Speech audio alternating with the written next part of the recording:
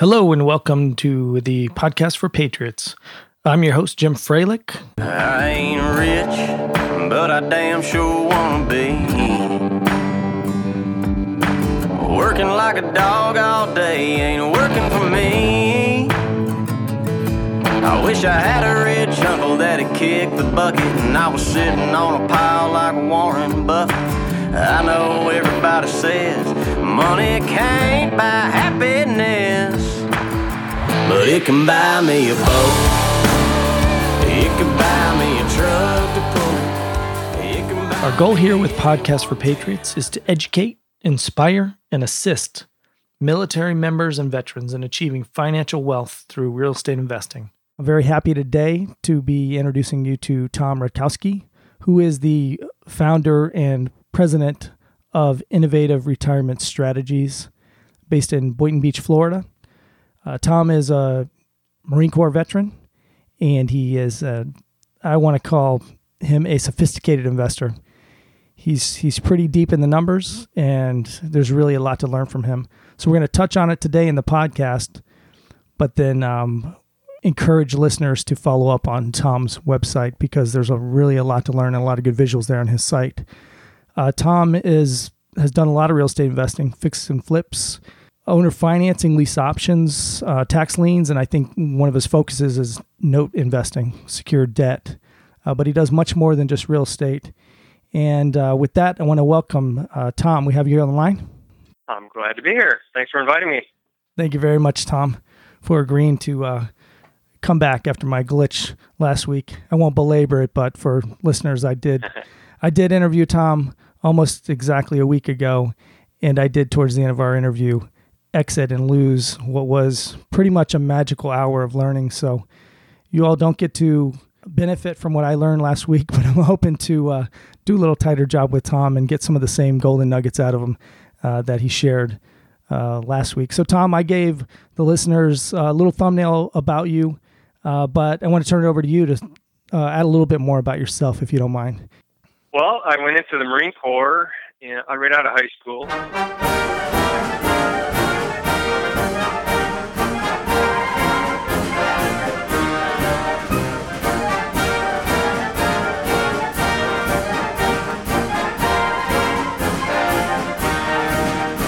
August of 1983.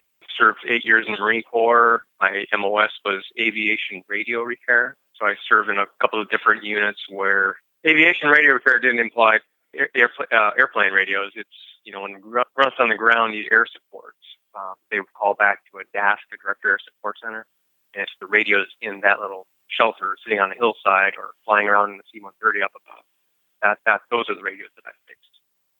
Gotcha. Combat air support and other support from the ground.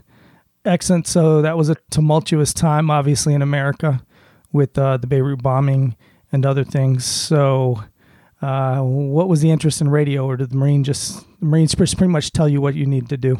No, I was foolish enough to go into the Marine Corps with an open contract, so I didn't have any MOS picked out ahead of time. I didn't have any contract bonuses coming. I was just a boot private.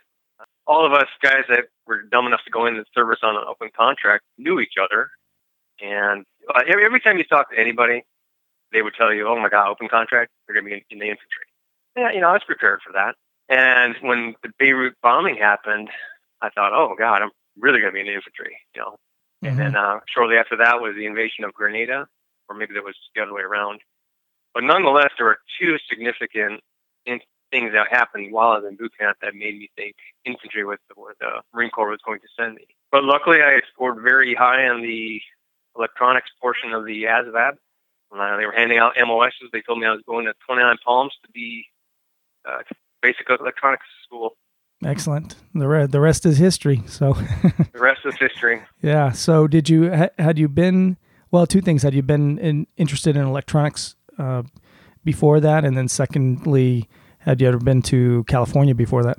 I had taken a course in high school called Basic Electronics. So if there was anything that gave me the ability to have a higher proficiency score in that regard, it was that one class. But, it was something that interested me. Okay. And had I been to California, Yes, when I was in second grade, we vacationed out there. Okay. So going back to boot camp was the next trip after that. Copy. So where else were you stationed over that? Was it 8-9 year period? School was in boot camp was in San Diego, Hollywood Marine. I went out to 29 Palms for about 14 months, going through 3 different schools: basic electronics, radio fundamentals, and then finally a class on the particular equipment that I would be working on. And from there, I went to Camp Pendleton to MASS 3, Marine Air Support Squadron 3, and spent a lot of time out in the field from there with the DASC, Director of Support Center. A year in Okinawa, and then from that year in Okinawa, I spent about 3 months in different operations up in Korea, bear hunt and team spirit, and down in 3 months down in the Philippines, supporting some exercises down there, whose names I can't remember anymore. Came back to El Toro, which is no longer there, in Orange County, California, Marine Corps Air Station El Toro. Okay. And that was headquarters Squadron 38, H&HS 38. And the unit there is the Tactical Air Command Center. That's, combat situation. That's where the commanding general of air would sit and monitoring all of his air assets. Sure. And I deployed quite a bit from there. One trip to the Persian Gulf back in '88, an exercise in Turkey for about 3 weeks in '88, and then certainly Desert Shield, Desert Storm in 1990. Okay. A lot of fun places. Especially California. So you get out of the Marine Corps, and what did you decide to do then? How do you get from there to real estate? Well, I started going to school while I was still in. So by the time I got out, I had finished the first 2 years of college at Irvine Valley College, just taking night classes. And then actually when I was over in Persian Gulf, Bahrain for Desert Shield, the buildup, that gave me a lot of time. So I actually had my girlfriend, fiance at the time, sending me books so I could kind of work my way ahead. Anyway, when I got out, I transferred to the University of California at Irvine, degree in economics. And then right out of there, I went into an MBA program back home in Wisconsin. I grew up in the Milwaukee area. So I've got an MBA from UW Milwaukee in finance and specifically investments. And then I went into consulting. Okay.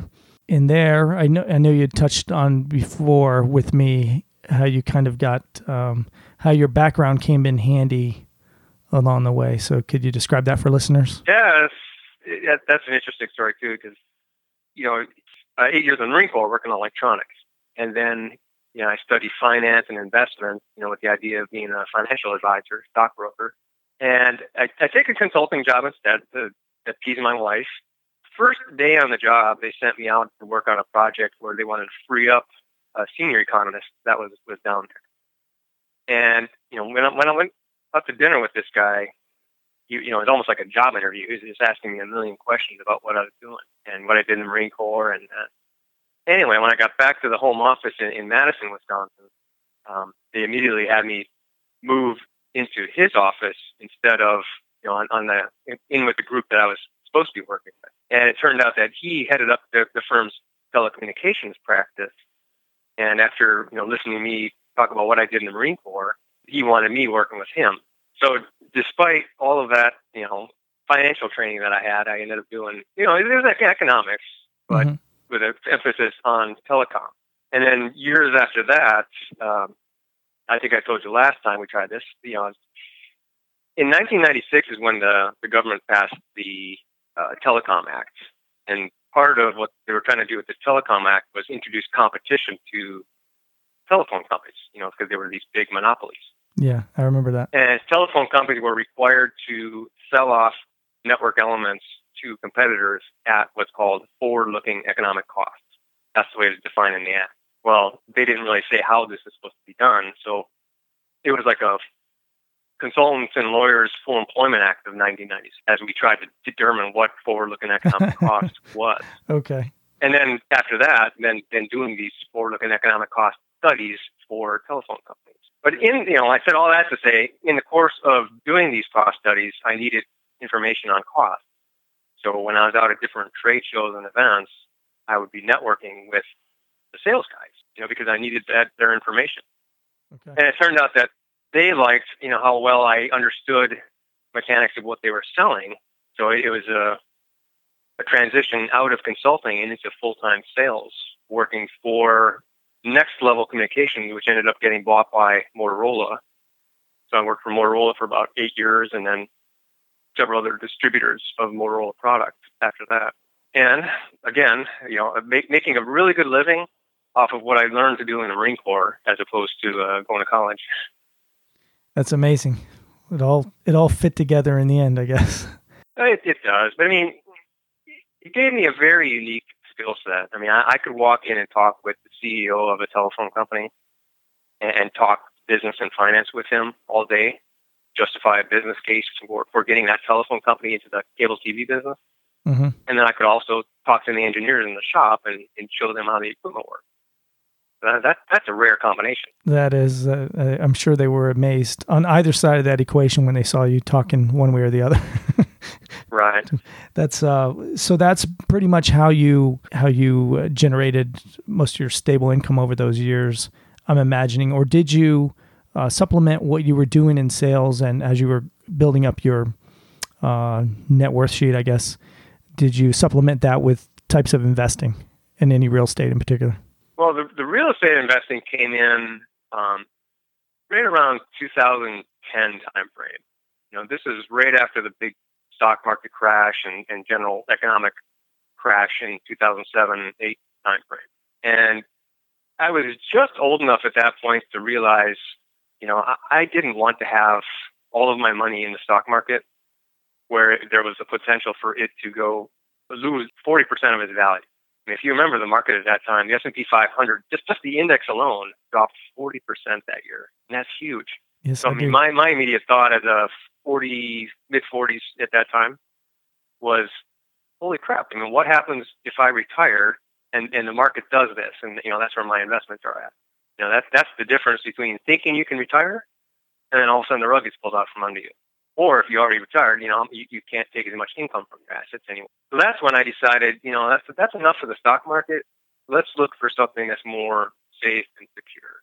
And that's what made me look at real estate. Okay. So I imagine it was, I think you might have said fix and flip your first thing, or what's your, if you don't mind explain that, I guess your evolution of real estate investing. Well, I think I started like a lot of people. I mean, my idea of real estate investing at first was fixing and flipping and getting rental properties. But I kind of gravitated towards the private lending side of it, where I would buy a house and then sell it with owner financing as opposed to renting it. One, I didn't want to deal with renters. But two, just doing that meant that I had some cash plus, I had the income from the loan. Or the flip side of that is just doing private lending. Sure. At the time, I thought it was the financial sophistication of it that interested me. But more in retrospect, it's the risk that I liked about it. Because I had friends of mine, asking me, it's like, Tom, how can you do that? How can you give $100,000 to a complete stranger? I mean, what if you lose it? Sure. And I was thinking, well, I'm going to either get that house at a really good price because the house is worth more than $100,000, or that person is going to pay me an outrageous rate of interest. So I'm coming out ahead one way or the other. And that's the beauty of private lending is that, you've got security and collateral. As long as you underwrite your loan right, you're loaning some loan to value. So the house is worth much more than what you have in it. The worst case scenario is that you buy it at a very good discount. Absolutely. That makes sense from a risk mitigation standpoint. And I think if you could walk us through it again, because you shared this with me before, sort of 3 scenarios using $100,000 as a round number that helps people think about that process in terms of risk mitigation. Well, when I'm trying to explain risk to people, risk-adjusted rate of return, I use an example of 3 investors, each investing their money in a $100,000 house, just to show you that risk is not risk. There's better and safer ways of investing. So, investor A takes $100,000 and buys a $100,000 house. I don't know if that's realistic to anybody that's listening in California, but in other places of the country, let's just focus on the numbers and keep it round. Well, if the market, let's just say the year is 2006, and the market's going to crash 30% the following year. So investor A puts $100,000 into a house, and a year later it's worth $70,000. Well, that's equity risk. So he lost 30% of his equity when the market collapsed. If he tries to sell that house now, he's going to be out $30,000. Investor B is somebody who, is on bigger pockets, and they've heard that they should be using other people's money to do their investing and no money down. And he's got $35,000 saved up, and he gets a hard money loan for $65,000 to buy that same $100,000 house. So now, if it goes up in value, he's going to come out way ahead, because it's going to be a return on $35,000 instead of $100,000, right? So his cash on cash would be much higher than just the first guy. Cash, right? Okay. Well, let's just say the value of the house goes from $100,000 to $110,000. That's a $10,000 gain. Notwithstanding commissions and sales costs and all that sort of stuff, holding costs. It's a $10,000 profit on a $35,000 investment. So it's roughly a 30% profit. But that same $10,000 gain for investor A is only a 10% profit. Now, that's cash on cash. Copy. But it's at a really high level.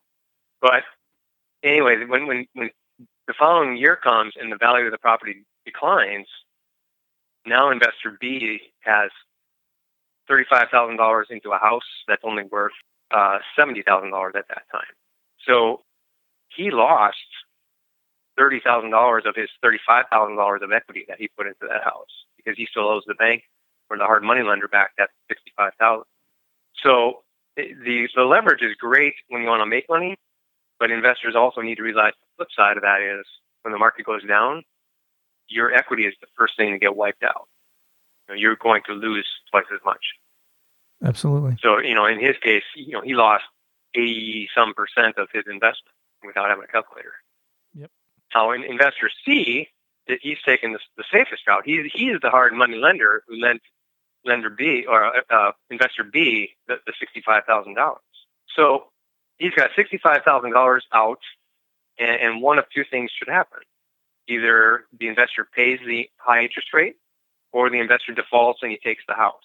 Well, a year later, the value of that house, instead of being $100,000, is now $70,000. So the lender's getting nervous, but has he lost any money yet? No, he's still $5,000 ahead, right? No, he hasn't. So again, there should only be two outcomes. Either he takes the house or he gets paid the high interest, as long as he did his underwriting properly. Now, if the market continues to tank, then his position becomes more at risk. But that's a good explanation of risk. Investor C has a secured loan investment instead of an equity position versus a leveraged position. And each of those has a different risk profile associated with it. I really like that. 10% return is not a 10% return. It's not a 10% return. That makes sense. Copy. Well, thanks for stepping through that again, Tom. I mean, I really love that example. I took a few notes on it. It's just really simple to follow, easy to understand, and crystal clear, and people can make their decisions about, where they stand in terms of wanting to take risk and what their position is and their ability to lend or use leverage, etc. So a lot of people, I don't have a ton of listeners yet. Podcast is relatively new. I've got a newsletter with like 65, 70 people on it. So most people listening to my podcast are going to be new investors and military veterans and military members, mostly for this podcast. I'm wondering if you might, given your experience in real estate investing, if you might give what I like to call an early warning tip to investors. Early warning systems online. General quarters, man your battle stations. This is not a drill. Repeat, this is not a drill. Well, the only advice I have in this market right now is just be careful, because we're many, many years now into a bull market. So prices have been going up. Back when I got into it back in 2010, 11, 12 time frame, that was a great time to get in, because it was post crash and there were many bargains to be had. But it seems like that economic collapse was so deep and so dramatic that everybody saw the opportunity. And unfortunately, too many people are seeing the opportunity too late in the game. So everybody and his uncle wants to be a real estate investor now. There's a lot of new investors out there over the last few years. And it's a dangerous time because prices have been bid up by people that really don't have the financial sophistication to understand, analyzing a deal. So, if you're a new investor and you come across a great deal, you really have to ask yourself, why did all the other guys skip over this? Because the experienced investors probably found that deal too and didn't take it for some reason or another. Absolutely. My advice is just be careful, whether you have money or have no money. To me, the investors fall into two categories. Those that have money, they've been working a job and they've got, like me, they had it in the stock market and they don't feel comfortable with that anymore. Or they have no money and they look at real estate investing as the means to get a business going on their own. Sure. So those are the guys looking for the no money down, strategies. Absolutely. And I guess either way, to your point, right now in today's market, you need to be really conservative with your underwriting and know what you're doing. Exactly. No, I agree wholeheartedly. I mean, some people get too deep in the weeds and, can't make a decision, right? There's analysis paralysis. Sure. But at the same time, you don't want to be crazy. You really got to ask yourself, what am I really the first one to come across this opportunity, or did other experienced people pass on this opportunity? Definitely, and don't If talk. they did, why? Don't talk yourself into appreciation, and don't talk yourself into lowering expenses and increasing rents year after year, because it can't keep going. I wouldn't think the way it is. It doesn't always go up. So, Tom, is a question I ask the listeners. You're only about the fifth interview. Well, you're maybe the fifth and sixth interview, I guess we could say, of mine so far, since I'm interviewing you twice. But it's about, I like to find out from seasoned investors, when they look at investments and markets, if how they go about developing their strategy. Now, I know you've pretty much outlined why you've gravitated towards secure investments and on the debt side, secure debt. But within that context, I think of investors as some people are really geographically oriented in terms of looking at where the markets are. Some people like to focus really on asset class. They're all in multi-units or single families. Some people are opportunity investors, just wherever the opportunity is, anywhere in the country, any type of asset. And some people are into niche. And of those four, I wonder where you stand, if one or more of those categories or all the above. I don't think that I fall into any of those categories. None? My favorite rule in finance is the rule of 72. Okay. If you take the interest rate that you can earn on your money and divide it into 72, you have the number of years that it takes to double your money. So anytime I do anything, that is always in my mind. How quickly can I double my money? And how many times can I double my money before I want to retire or before I die? So I'm all about the rate of return at this point in my life. Okay. Whether it's tax liens or notes or some, I like the safety and security of debt type instruments or tax liens because you have such a high stake. You've got such a protected stake in the house. Sure. Does that make sense? I mean, absolutely. You're buying the house essentially for a lien on the tax if that person doesn't pay the tax cost. But does it matter to you where it's at, or whether it's single family or multifamily, or to that point, there must be some other analysis. I put the analysis off on PIP Group, Platinum Investment Properties. They're out of South Carolina. Okay, got it. And they do all the due diligence. They go to the auctions. They bid on the lien. They manage the whole thing. Okay, so it's somewhat a dispersed risk by people who know what they're doing in a larger pool of analysis, as opposed to you going out and identifying one property, West Palm Beach or Broward County, and offering private lending on it. Okay, I came across Platinum Investment Properties back when I first discovered self-directed IRAs, because I gravitated to Equity Trust, who was at that time one of the only ones that I was aware of. And nobody knew what a self-directed IRA was back then. And PIP Group had a presentation on tax liens on their website, and it sounded really good. And I talked to them about it, so I ended up placing some money with them, and it really worked out well. The nice thing about them is they do all the due diligence. but the investor doesn't have to do anything. It all depends on how you view your own time and how you want to handle that. So I think that's Right. great advice. And along those lines, so you mentioned a couple things. One, I would like it if you could explain real quick for listeners process of bundled notes and maybe secondary market notes, just for those who don't understand. A lot of people get high quickly on reading about note investing, but it's a little more complicated, I think. Well, the thing is where are you going to get your notes from? And I think most people are that buy them onesie-twosie Mm-hmm. are buying them from hedge funds or some kind of fund that is selling off the junk out of the portfolio of loans that they bought. So, when a bank sells off a pool of notes, they want to sell off the whole thing to one buyer and not deal with everything onesie-twosie. So there's tons of funds out there that buy these hedge funds, private equity funds, and they'll take a pool of 100 notes and non-performing notes and know that and they're going to buy them at like 22 cents on the dollar. These numbers are several years ago, Sure. but I don't know where things are at nowadays. But if you're buying a pool of non-performing notes for 22 cents on the dollar, there's a good chance that you can go in there and get a lot of those notes reperforming. I mean, so if you bought it for, again, 1/5 or 1/4 of the value, if you can get some portion, I mean, just by talking to the owner and saying, look, instead of $200,000 you owe me, why don't you give me $100,000 and under new terms? And you can afford to do that because you bought it for 1/4 of the price, or 22%. So if you can identify all the loans in that pool that have a good chance of being reperforming, that's where you spend your effort.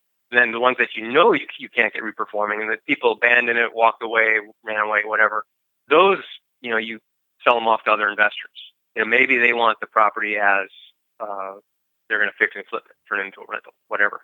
Okay. So there's tremendous amount of money for them. If they can get that pool or some of that pool reperforming, they can sell those notes off for 50, 60 cents on the dollar. So they can triple or double or triple their money just by getting it reperforming. Okay. And then if they can monetize the ones that are junk, essentially, that's just more money in their pocket. Just more on top of it. But the poor investors who are buying the junk, they've been listening to all these seminars on all the different exit strategies you can have with notes. Meaning you can get them reperforming. You can, even if you don't get reperforming, you can inherit it and fix it up and sell it. Well, the reality is when you're buying that junk, you're not going to get it reperformed. And more than likely, you're going to be fixing and flipping it. Sure. And you have the delay of, you have to hold that paper and through the entire foreclosure process. Lord knows how long that can last, right? Your money is tied up for a long time. Definitely. No, I'm glad. Thank you very much for giving that experienced view on notes, because I've heard a lot about it. And I have a friend who's part of a group. He's a retired Marine, and he's all in on notes right now. So I'm curious to follow up with him in a few weeks here and find out how his group is doing, because they got out of their a lot of the rentals they had in the Miami area to do all note investing. So I appreciate that perspective, Tom. So before I'm about to give you, I don't know how many minutes, 10 or as many more as you want to take to delve into one area of specialty that you really know a lot about, that a lot of us struggle to understand, and that is about structured cash flows, I would say, in the utilization of indexed universal life insurance, or how to be your own bank, all the things around that. And so I'm hoping for you to lay out as well as you can with voice, without pictures, for a few of us to help us get the high level of how powerful that is. But before we do that, I want to circle back on something you talked about last week, and I want you to get from Wisconsin down to Florida, and how you did that and how you got into a new career. After 2011, I just had this epiphany that I had a nice big dream house on a lake south of Madison. And one day I was just out on my sailboat, and I was thinking to myself, like, why am I doing this? I'm working a job I didn't like. dealing with bosses and all the stuff that goes along with a corporate job. And it was all just, I made a good income, but it was all going into the house. And I just had this epiphany of, knowing that I actually had enough money in the bank that I could go out, buy a sailboat, live off my investment income, forever. So I kind of put that dream into reality and, put the house on the market, moved down to Florida. And the only thing that kept us from actually buying the sailboat and going cruising was that I had 2 teenage daughters who absolutely rebelled against the idea of living on a sailboat. And they wanted to go to high school and be with their friends. So absolutely. I'm down in Florida, and I've got, in the process of placing my money, getting it. This has been going on since like 2010 of getting money out of the market and getting into investments. And I entertained the idea of being a full-time real estate investor, but I wasn't sure how best to do it. I knew I could just place my money and earn a good rate of return. So when you've got money, you just need to put it to work. For real estate investing, you want to use your head, right? Use other people's money. So those are two separate things. I didn't want to use my money for that. So once all the money was put to work, I realized I didn't really want to be a wholesaler, sending out tons of letters, making tons of calls. Didn't want to be a house flipper because I didn't want to analyze deals all day. That trying to find that needle in a haystack that makes sense. I didn't want to be walking through stinky houses. If you've done it, some of the crazy cat lady house that had 28 cats and smells like that. You can't take too many of those. Oh God, that's very different. Yeah. No, a 7-unit that I walked through last year is coming to mind. When I originally went to grad school, my goal was to become a financial advisor. And actually, there was no financial advisor at that time. It was a stockbroker, and now stockbrokers are wealth advisors or whatever they call themselves. And I just decided, you know what, I'm gonna take that route. I'm just gonna start over again. And I started with an insurance license, and with the goal of eventually getting a securities license. But my first day on the job, and I shouldn't say the first day, but with one of the companies, there was a meeting where sales manager wanted to present an illustration to us. And then for your listeners, an illustration is just a life insurance presentation. It's literally showing you your premium dollars going in, how much cash value you have in a permanent policy, and what the death benefit is. And this particular company specialized in life insurance retirement plans. So it was using the cash value to generate tax-free income for retirement. So they did what are called overfunded life insurance policies, where you're buying as little death benefit as you can possibly get in order to get as much cash value stuffed in that policy as you can legally put there. So the goal is the cash value, not the death benefit, when you think of life insurance. Well, on this presentation that we were looking at, it was showing a client with $1 million of cash value taking $100,000 a year of income, tax-free for the rest of his life. And I knew from my time, in grad school and working for Smith Barney as part-time portfolio analyst that financial advisors use what's called the 4% rule to determine how much income somebody can reasonably expect to take out of their portfolio without running out of money before they die. So if you had $1 million in a brokerage account, theoretically you should only be able to take out about $40,000 a year without risking running out of money because of the ups and downs of the market or purchasing power because of inflation. So I'm sitting there scratching my head, wondering how the heck can you get $100,000 out of $1 million forever? It didn't make sense to me, especially when the cash value is only growing at 7%. So I took home the illustration, all the sales materials, the product guidebooks, and poured over them that night. And that's when it really dawned on me that the secret behind a policy loan, the way you access the cash value in a policy, is it's a loan against the policy's cash value. So the cash value is the collateral, and it never leaves your policy. All policy loans are literally the insurance company making you a loan of their money, just like a bank would, using your cash value as a collateral. So every year, the insurance company, they know your cash value is growing and appreciating in value, so they simply loan you the money to pay themselves the interest, and they tack it onto the bill. Absolutely. So that's the magic of why you can get so much income out of a life insurance policy. So I was sold at that point, right? That this is a much better place to put your money because you're not exposed to the market risk, but you can get a nice market return and you can access it tax-free and more of it. But the other thing is the real estate investor in me is thinking, well, wait a minute. I mean, if I can use my cash value as collateral, would it be possible to take my money and design an overfunded short pay policy where I'm stuffing that baby full of cash over like a 5-year period, and then borrow against that cash value to do real estate investing, whether it's buying a note or whatever.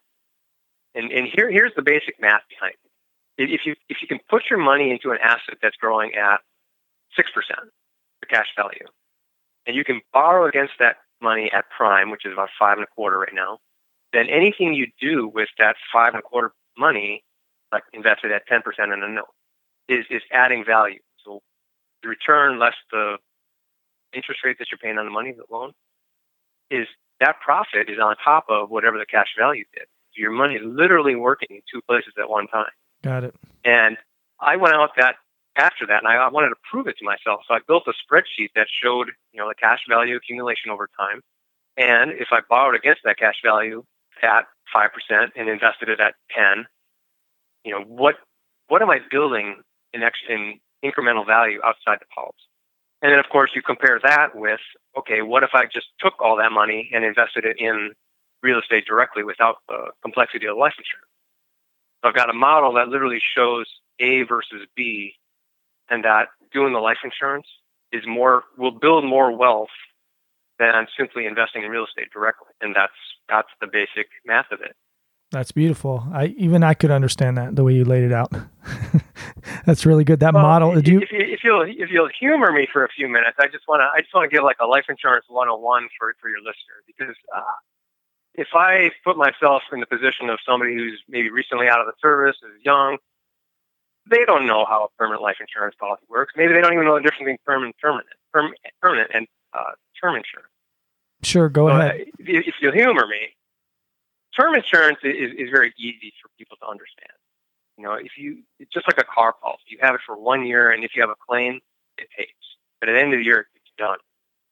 So with term life insurance, you can get $1 million of coverage for X amount per month for 10 years, 20 years, 30 years, or just 1 year at a time. But, the insurance company is selling it to you because they know there's a high likelihood of you outliving it, right? That's where they make their money. Permanent life insurance, on the other hand, is going to pay a death benefit to somebody someday with absolute certainty, whether you live till tomorrow or age 120. It will pay a death benefit. So the life insurance 101 is if you were the insurance company and you were designing a permanent life insurance product, how would you do it? And this is going to help you understand what the cash value of the policy represents. Okay. So if I was the insurance company, first off, if I know a 30-year-old is going to live to about 85, they've got about 55 years of life expectancy left. And if they've got a $1 million policy, I want to make sure that worst case scenario, if he lives to be 85, that person saves up their own death benefit. So part of that premium is a savings component. And the money's not going to be sitting idle. They're going to be investing it. So insurance companies buy U.S. treasuries, they buy bonds, they buy a lot of mortgages in the secondary market. And, all things, again, back to my risk analysis, all things that are safe, secured, and are going to earn a nice, predictable rate of return. So the cash value is not sitting idle. Every time you pay a premium, that money goes into this account where it's being invested and it's growing at a nice, safe rate. And it's projected to reach your death benefit by the time you reach your natural life expectancy. Now, the flip side of it is the insurance company has the risk of you dying tomorrow. You could step off of a curb and get hit by a bus. So insurance companies do what they do, which is they sell term insurance. And they're basically putting money into the pool to cover that 1 year's worth of risk for the gap between the cash value and the death benefit. Does that make sense? Absolutely. So when you think of, people always saying buy term and invest the difference, that's what the insurance company is doing under the hood. That's what I was raised on, I the think. premium is designed to save up the death benefit, and the term is just there to protect the gap or risk to the insurance company. So over time, as the person accumulates cash value, the amount at risk to the insurance company goes down because the person is saving up their own death benefit. So that term becomes smaller and smaller and smaller as the cash value grows. So, but at some point in time, actually at any point in time, the beautiful thing is, and this is written into the state statutes of all 50 states. What the statutes say is basically life insurance companies are required to make loans to their policyholders secured by the cash value of those policies. It doesn't say borrow from the policy. It says are required to make loans to customers secured by the cash value. So the beautiful thing about that is, unlike an IRA or a 401k where you can't touch the money till you're 59 and a half, you can access the cash value every day between now and the day you decide to retire.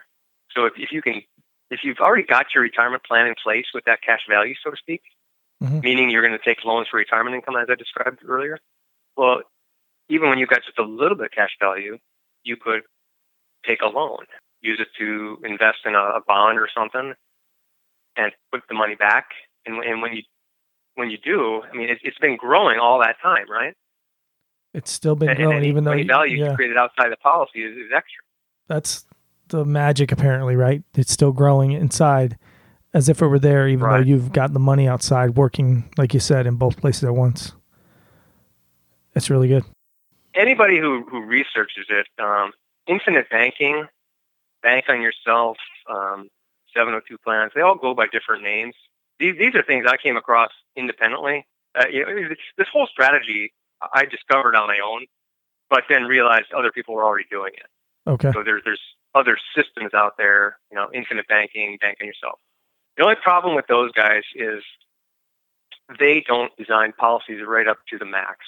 I mean, because there's a legal limit on how much cash you can put into something before it's not considered insurance anymore. And you want a policy that's designed right up to that limit, but not over.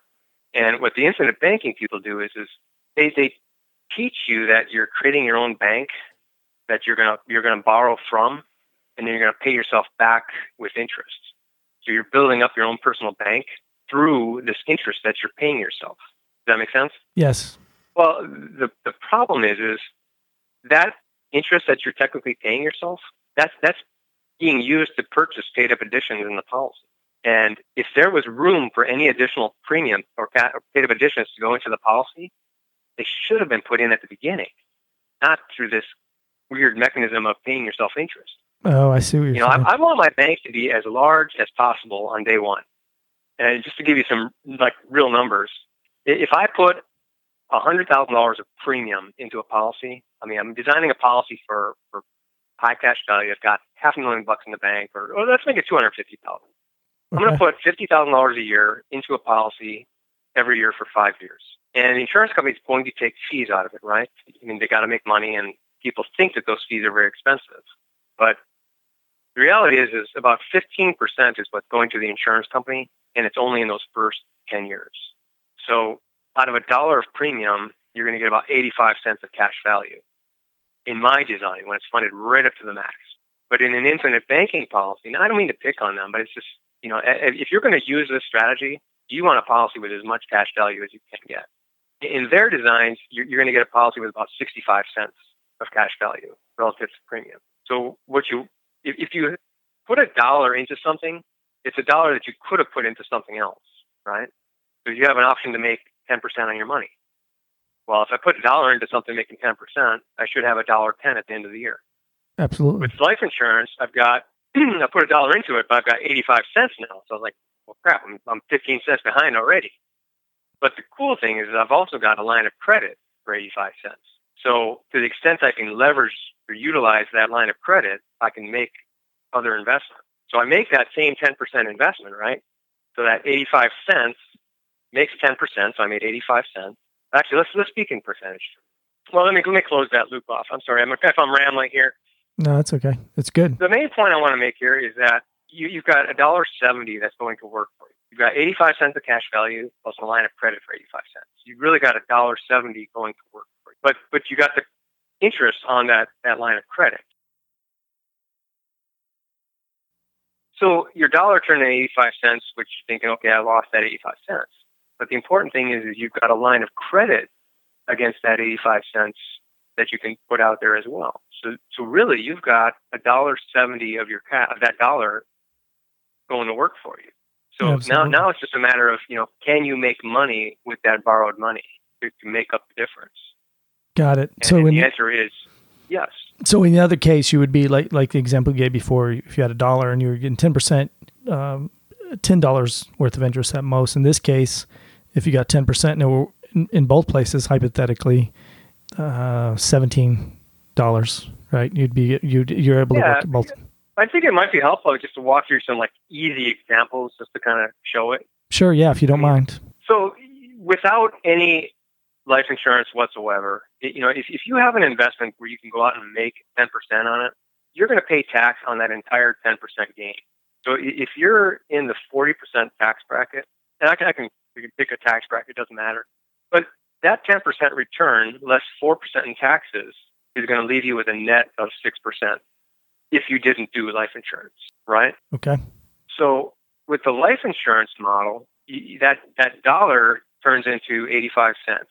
So now we got to play with these other numbers. But $1, well, if you make the same 10% rate of return, and the interest is now a business expense, and mind you, I need to circle back on this too. When you take these policy loans, you want to do it from a third-party bank, not from the insurance company. And the reason is you want the tax deductibility of it. You want it to be a business. Policy loans themselves are not tax deductible. So barring that little aside there, if you make 10% on an investment and you borrowed money at 5% to do it, you take your revenues and you subtract your expenses, and you're left with a 5% profit. And now you're going to pay tax on 5%, not all 10%. Okay. So you reduced your taxable income by using this strategy. Oh, okay. That's a key part. I see what you're saying. And the other thing is so if we're in a 40% tax bracket on 5% income, that's going to be 2% lost. But we're walking away with 3%. But mind you, the cash value has been working all this time too. So if the cash value earned 6%, that's 6 and 3 is 9. And now, just understand that 9% return is on 85 cents of your original investment. So I'll ask you, would you rather have $1 growing at 6% or 85 cents growing at 9%? I think the answer is 85 at 9%.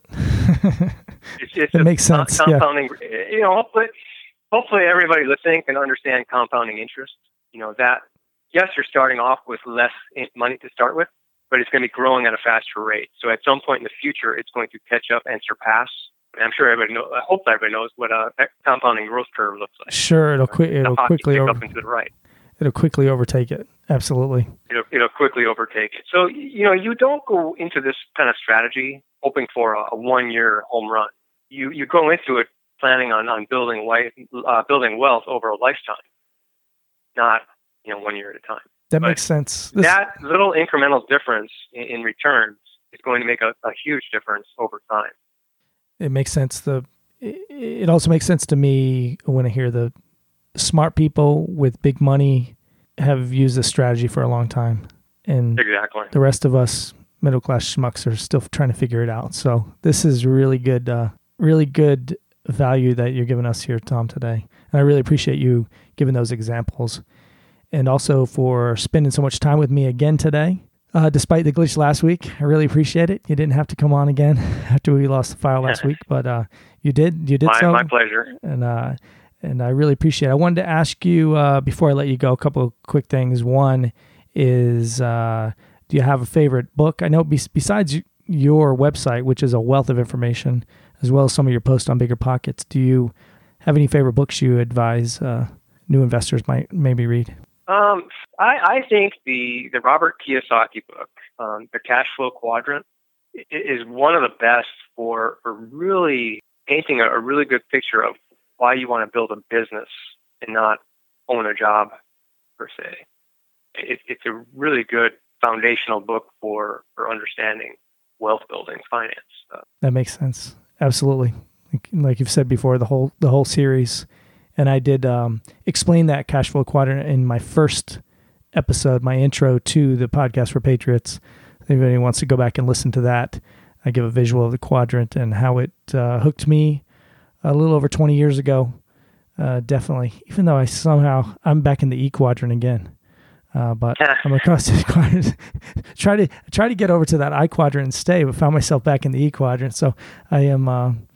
That's interesting, but I totally agree. That's all right. I own a job. I haven't built a business yet. I hear you. And the other thing is, Tom, if you could just remind listeners of the best way to get in touch with you and learn more about your business and maybe how people can actually get involved in putting their money to work. My website is the best place to go to get information on all of everything we've talked about here. Unlike a lot of websites, I mean, I personally hate when I'm researching something and I come to a website where all they've got is like some fluff on it, and you've got to enter your email and name or call them to actually talk to somebody to learn anything about it. Me, I got everything on my website. So I mean, if you want information without talking to a sales guy, just go to my website. It's all there. And I mean, really, the keys to everything I do, my competitors could come there, and all my proprietary information is out there. It's just I don't believe anybody else can do what I do. I have a rare mix of talent, right? I mean, I shouldn't. That sounds braggadocious, but I like it's the business and technical and real estate and finance all under one roof. I mean, I don't think many financial advisors have that mix. And that's why I call my business Innovative Retirement Strategy. It's because I really truly believe that what I'm doing is innovative and not traditional. And I would agree. And I agree 100%. And I've looked through it. I want to look through it more.